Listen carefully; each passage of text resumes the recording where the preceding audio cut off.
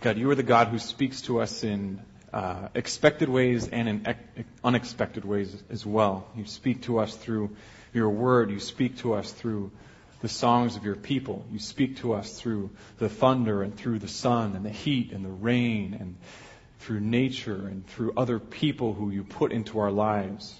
And now we ask you again that you would speak to us, that we may be your people renewed by your word, that we may have hope and life this morning. This is our prayer. In Jesus' name, amen. I learned very early in life, when I was pretty young, that it's a bad thing to have the wrong person on the throne, and it's a really important thing to have the right king on the throne. I learned this, of course, not by living in some kind of monarchy, but I learned this by watching a very technical film on monarchy and good kings and bad kings. It was called Robin Hood, in the animated version of Robin Hood. And as the story begins, the wrong person is on the throne. I mean, the rightful king of England is King Richard, this bold, noble king. But he is off on his crusades doing something kind of silly. And in his place is Prince John, his little brother. And Prince John is not the rightful king of England. He is a spineless, spoiled brat. He has no concern for anyone except himself. He is greedy. He is spineless. He is an awful king.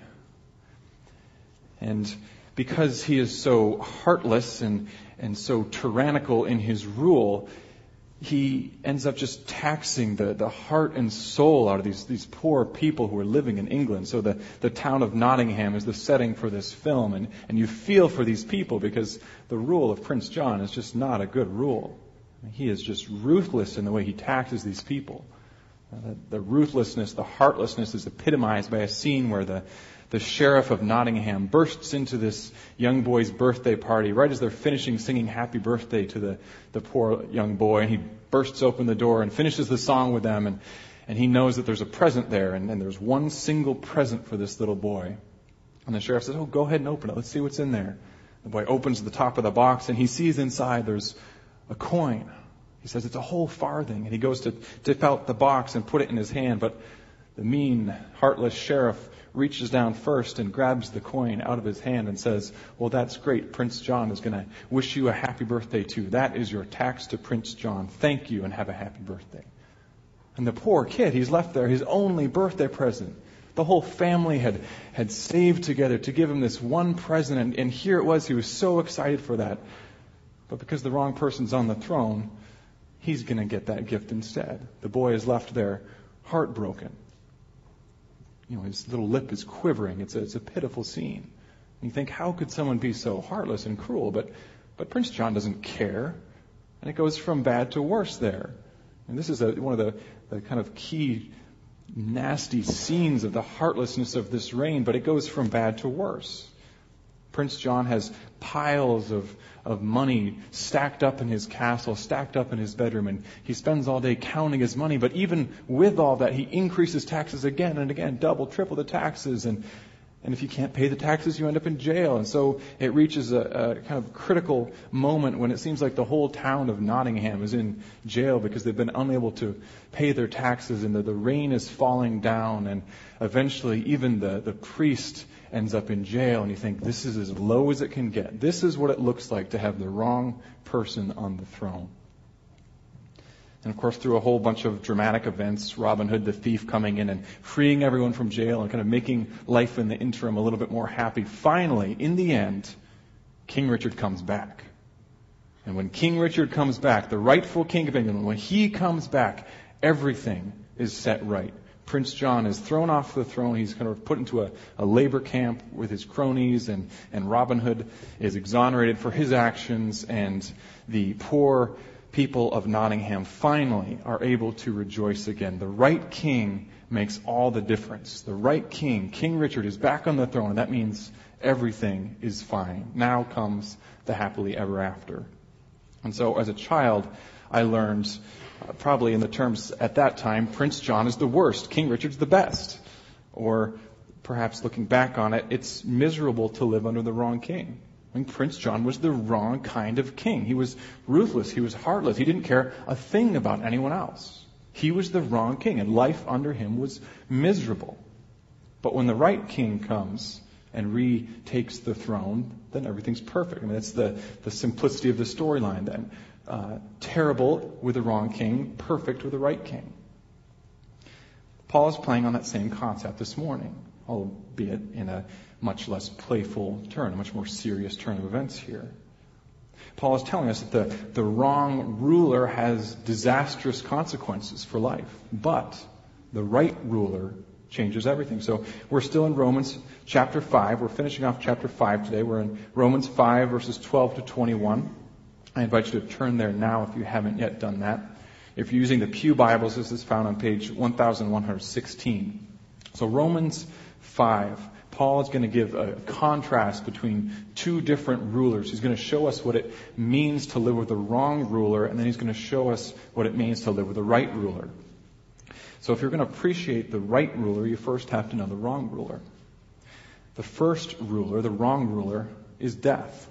Paul says that Adam's sin inaugurates the reign of death. Look at verse 12. Romans 5:12. Therefore, just as sin entered the world through one man, and death through sin, and in this way death came to all people because all sinned. So right at the outset, Paul is describing a pandemic problem. This is the great problem of human existence. The world is a place of sin and death. And if we want to understand why that is true, why the world that we see is a place of sin and death, we've got to understand where it came from. It came back in the beginning. Sin entered the world through one person. Sin entered the world through Adam. And because he sinned and the world became a place of sin, as a result then, death reigns. Death is here. Paul says because everyone sins, everyone dies. That's the logic here. Now you might have noticed that Paul is starting a comparative statement here. He says, just as sin entered the world through one man, but he's going to not finish that comparative statement. He's going to skip down to verse 18. We get back to that comparative statement. But for now, he's got to clarify a few things so we understand what he's talking about here with sin and death ruling the world. So this is what he says in the next two verses, verses 13 and 14. To be sure, sin was in the world before the law was given. But sin is not charged against anyone's account where there is no law. Nevertheless, death reigned from the time of Adam to the time of Moses, even over those who did not sin by breaking command, as did Adam, who is a pattern of the one to come. Paul wants to make sure that we are not getting the wrong impression here. And we hear that death entered the world through one man's sin. We hear that death entered because of Adam, and this doesn't seem fair to us.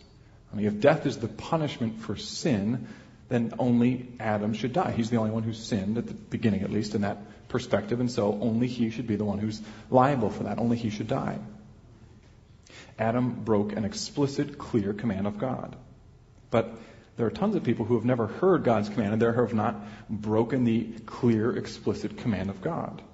I mean, what about the whole set of generations from Adam to Moses before God's law was given? That they had no clear instruction from God. I mean, yeah, Adam was told, don't eat from that tree, and he clearly disobeyed God's command. It was a clear command. He disobeyed it. So, of course, he deserves death. He did sin against God. But there are all these generations who didn't have the clear command of God until Moses came. So what about all those people? How can death be punishment for them if they didn't understand God's clear command? Well, that's not what Paul is saying. Paul is not saying that death is the punishment for sin. He's saying that death is, in fact, not the punishment for sin for those who don't have God's clear command. Look again at verse 13. He's saying people sin even when they don't have the law. They are still sinning, but they aren't held accountable in the same way that those who have God's clear command are. So Adam had a clear command, and so he's held accountable in a different way, in a more substantial way than those who don't have the clear command. Moses, the Israelites who had God's law, are held accountable in a more strict sense than those who don't have God's clear command. And yet, at the same time, death still reigns the world. But the distinction here is that death reigns the world because death is a consequence of sin. Death is not the explicit punishment of sin for those who don't willingly break the command, but it still remains the consequence. This is how things work. Death is the result, the natural outworking of sin in the world. And so when we look out into our world and we see that it's marked by sin, it should not be a surprise that death reigns. It shouldn't be a surprise when we see a world that's full of sin. Death is the natural result. Sin naturally brings death. So when I was in high school, I took a science class and we had a little unit on electricity, and we had a little lab exercise that we had to do, and we had a set of batteries and some wires with the ends stripped off of them. And I was reading the lab instructions and trying to figure out how to put this little experiment together and figure out what's going on there. And I know very little about electricity, and I'm a ninth grader at this point. I don't know what I'm doing. I'm trying to follow the directions, but somehow I get things wrong. I've got this D-cell battery, and I've got these two wires, and I end up putting one wire with a bare end on the negative terminal of the D-cell battery, and with my thumb I end up pressing the other end of that wire, which was also bare, on the positive end of that battery. And when you do that, you very quickly learn that that means electricity is going from one end to the other. And when electricity is going and your thumb's holding wire onto battery, it very quickly causes a sharp degree of pain. Immediately, that wire was etched on my thumb, burned a hole in my thumb, not a hole, but it burned a line in my thumb. And of course, that wasn't the teacher's punishment for me doing the wrong thing. I wasn't intentionally doing the wrong thing. I was trying to follow the directions, but I followed them wrong, and yet I still faced the consequence of following the wrong directions, right? It wasn't, the burn on my thumb wasn't the teacher's way of punishing me for doing it wrong. The burn on my thumb was the natural consequence of me doing it wrong. I wasn't intentionally doing it wrong, and yet I still suffered the consequences. That's how things work out. That's how electricity works, apparently. Now, Adam explicitly disobeyed God's clear command, and so he's sort of the archetype of a sinner. He heard God's clear command and he explicitly disobeyed it. But even those who don't sin in that same way, who don't hear a clear command and disobey it, even they live under the reign of death. Even the generations from Adam to Moses sin, and the natural result of sin is death. The reign of death is the natural outworking of a world that's marked by sin. Sin leads to death, and because of the sin of Adam, the sin that you and I repeat and that everyone else in the history of humanity has repeated, either knowingly or not, death rules the world. And this is the problem that you and I and every single person on this earth have to deal with. This is where things get more sober, because we realize that in truth, the world as we experience it is ruled by death. Sooner or later, every single one of us faces the rule of death. I think you remember the first time that someone you were close to passed away.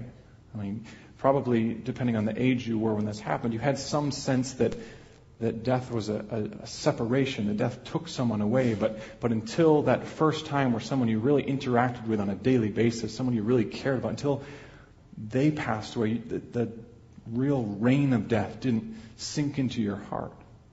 But the first time you lose someone, you realize how painful the reality of the reign of death really is. Here was someone you loved, you cared about this person. They were a part of your life, and death rips them away and leaves this hole that's never totally filled. And then you know that death does indeed rule the world. Death is the great disruptive force that can kind of hovers over us like the sword of Damocles. It's always there, always a threat.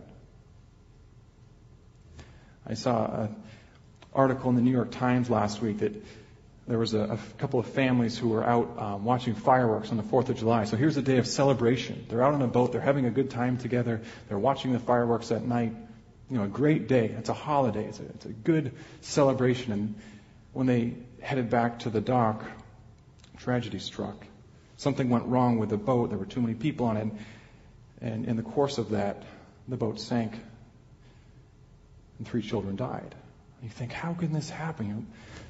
This was a day of celebration. We went out to watch fireworks. We went out to enjoy a holiday, and suddenly these kids are ripped out of these families' lives. And it's another reminder that death is the ruler of the world that we live in. It doesn't take much imagination to understand the extent of the rule of death in our world. The longer you live, the more you experience this kind of tragedy. You know that this is the marker of our existence. This is the great enemy. Death is the disruptive force that pushes into our lives. We're reminded of it time and time again. And Paul's saying all of that started with that first human. He's pointing back to the beginning. He's saying Adam is the representative human. Adam sinned. He explicitly disobeyed God's command. And as a result, the whole course of history has been fundamentally changed.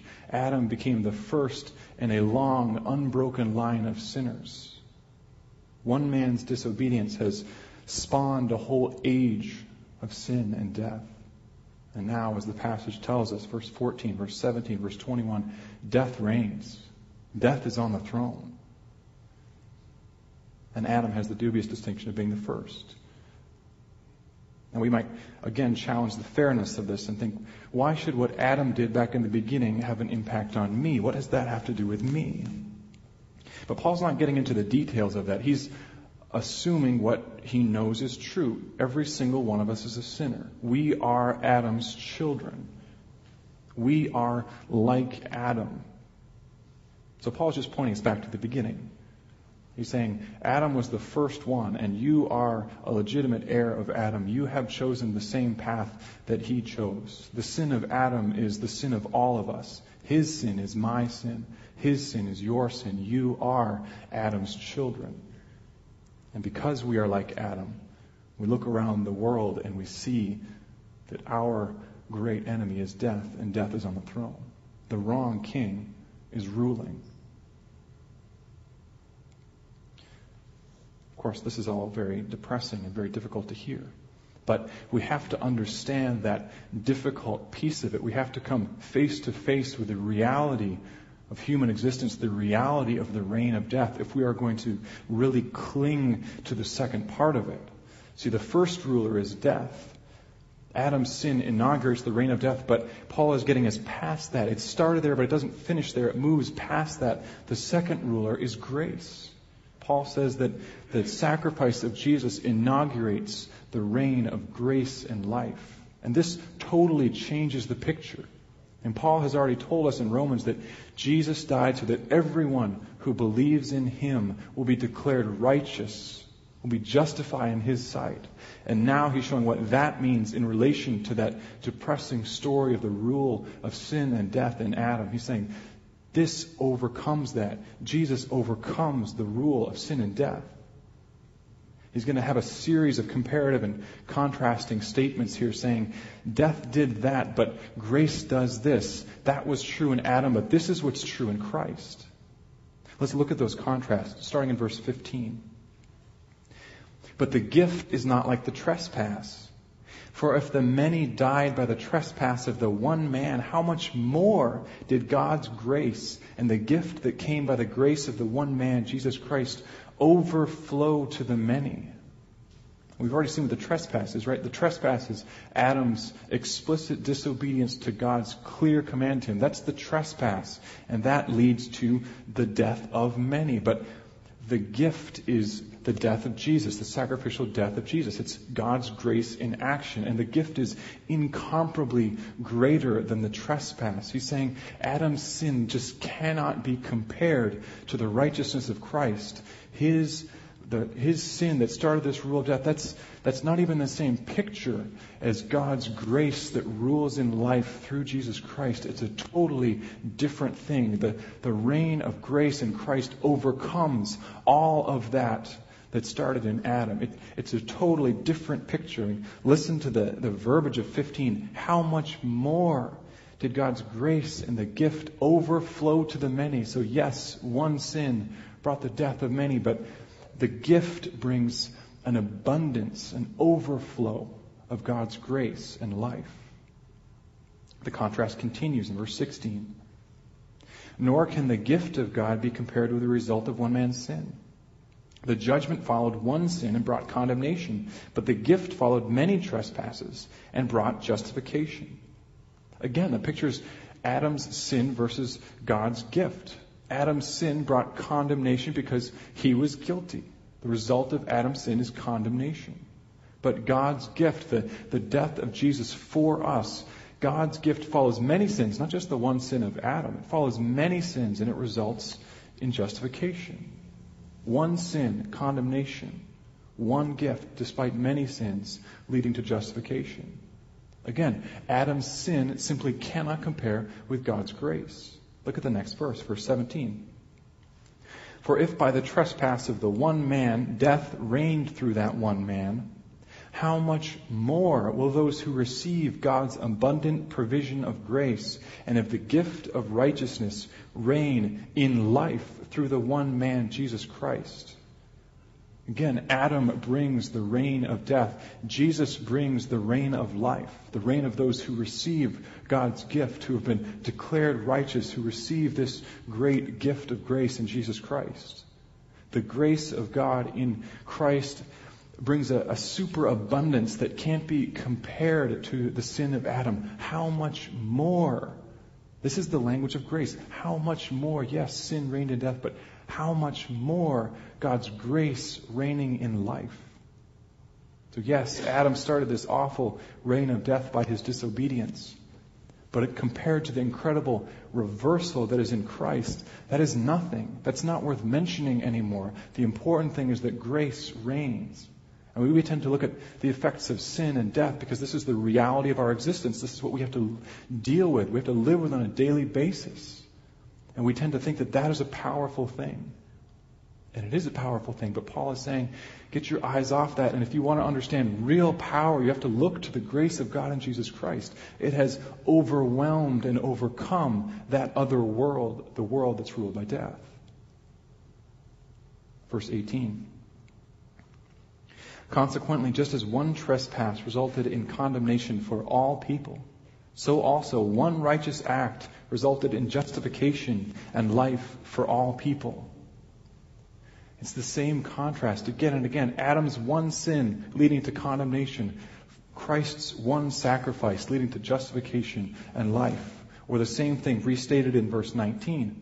For just as through the disobedience of the one man the many were made sinners, so also through the obedience of the one man, the many will be made righteous. Adam's disobedience makes many sinners. Christ's obedience makes many righteous. And then the concluding two verses, verses 20 and 21. The law was brought in so that the trespass might increase. But where sin increased, grace increased all the more. So that just as sin reigned in death, so also grace might reign through righteousness to bring eternal life through Jesus Christ our Lord. Now it's easy to get sidetracked when we look at the details of some of these verses. You look at the beginning of verse 20 and you think, wait, was God's purpose in the law really to increase trespass, increase sin? And then you start looking back at verse 18 and you think, wait, did he just declare universalism? Did he just declare that everyone without distinction will be saved? And then you start looking back about Adam and sin entering the world. You think, well, can sin really enter the world through one person? Can death really have been brought by one person? And you start to look at this whole passage and you think, is any of this any fair at all? What is Paul talking about here? But as important as some of those questions are, they are peripheral to what Paul is trying to do. Paul is trying to take a step back and look at the macro level. I mean, yes, there are all the details of the passage and the details of our existence as humans, but he's taking a step back and saying, this is what we know to be true. There are two eras. There's the era that started in Adam, and you and I are born into the era of Adam. Sin leading to death, the rule of death. But there is a new era begun in Jesus Christ, and that is the era of God's grace breaking into the world, changing all of that through the one man, Jesus Christ. So as the one man, Adam, brought sin and death, the one man, Christ, brings grace and life. I don't know if you ever had one of those choose your own adventure books when you were growing up? I had a couple when I was a kid, and you get to a certain point at the end of a chapter or whatever, and it says, if you want to follow this course, you make this decision, you go to page 25, and if you want to make the other decision, you go to page 36, and then you flip over, you make your decision, you flip over to the one, and you follow that train, and then you have to make another decision. You choose between this A or B, and then you go to that part of the book, and you kind of decide how the book unfolds. And in a sense, this is kind of that. I mean, Adam is making the one choice. He's at the beginning there, and he makes the choice of sin, of disobedience, of death. And as a result of Adam's choices, we have the world as we see it, a world that's marked by sin and death. But it's almost as if Jesus, as the second Adam, is back there at the beginning again, and he's making those choices, but he's making the opposite choice of Adam all the way down the line. He chooses righteousness. He chooses obedience. And the result is, because of God's grace, righteousness, grace, the reign of grace, life comes into the world. Look again at verses 20 and 21, picking up halfway through verse 20. This is the really important part for us to grasp. But where sin increased, grace increased all the more, so that just as sin reigned in death, so also grace might reign through righteousness to bring eternal life through Jesus Christ our Lord.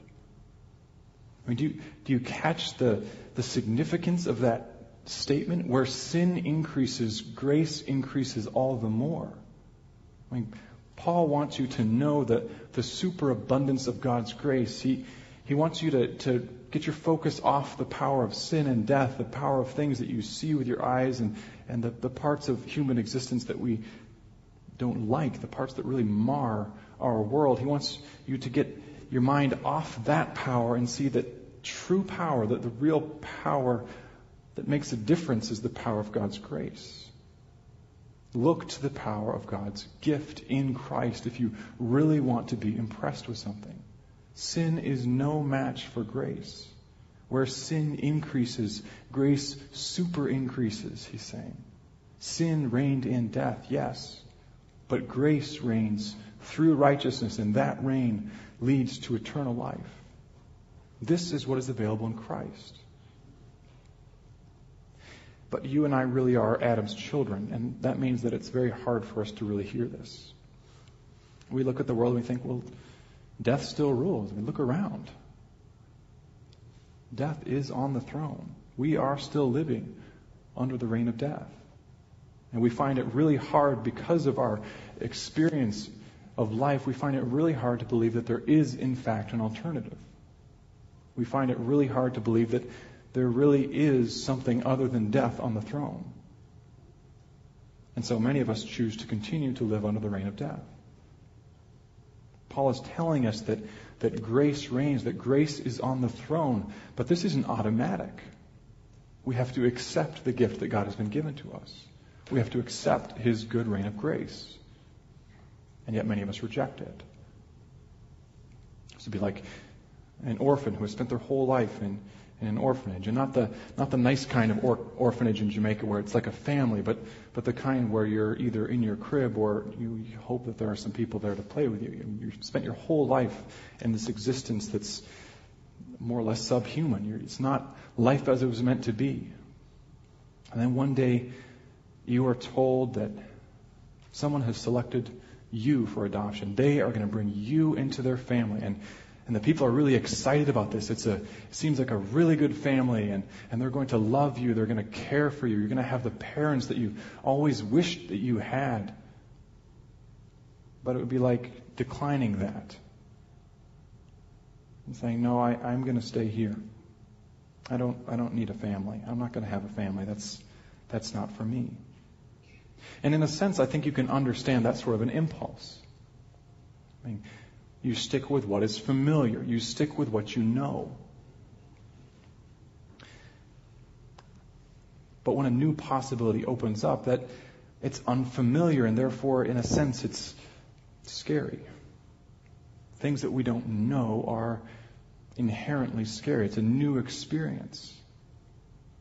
And yet, if you take that step and follow that new, beautiful story that's been opened up for you, you see that is life as it was intended to be. That's what you are meant for. And this is the position that we find ourselves in. We have lived under death for our whole lives. We've lived under death forever. This is what we know. We are familiar with the world of sin and death. And we hear about grace and life and gift, and those are things that we're not so sure about. Those are new things. Yes, that new possibility has opened for us, but it's difficult to really believe it's there. And yet Paul is taking us back to the bare elements of human existence. This is about death and life. These are your two options. Before, you thought death was the only option. And before Christ, death was the only option. But this has all changed. The gospel is that there is a new possibility here. Yes, it's a strange possibility of living under the reign of grace. We maybe don't even know what that would look like. But Paul is saying this is the new, beautiful option that God has given you. His grace has broken into the world and made it new. Yes, we can choose to reject it.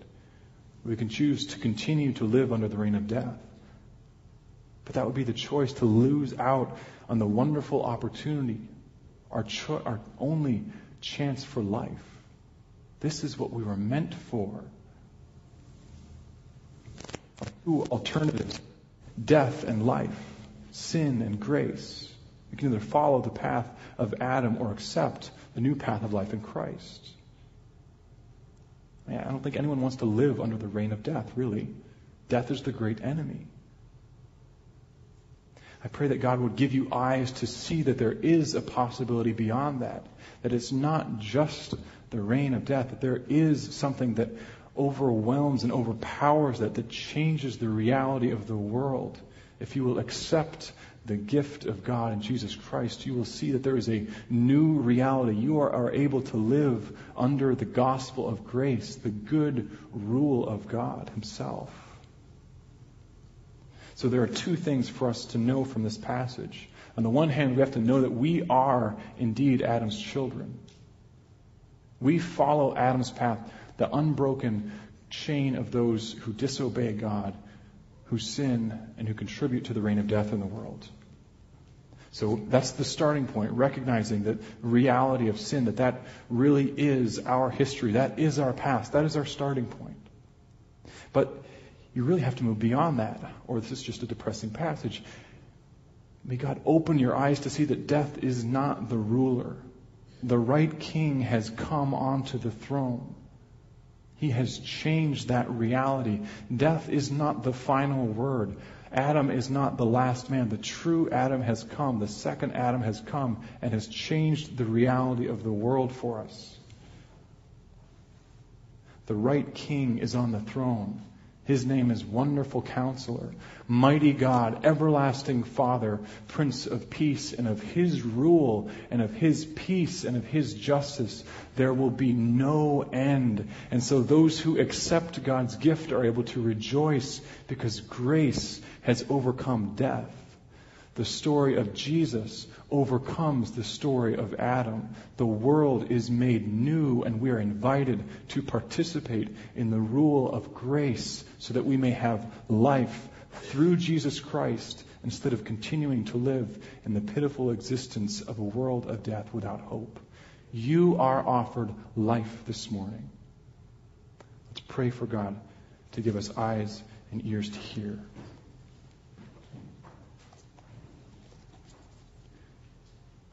Father, your grace is our great hope.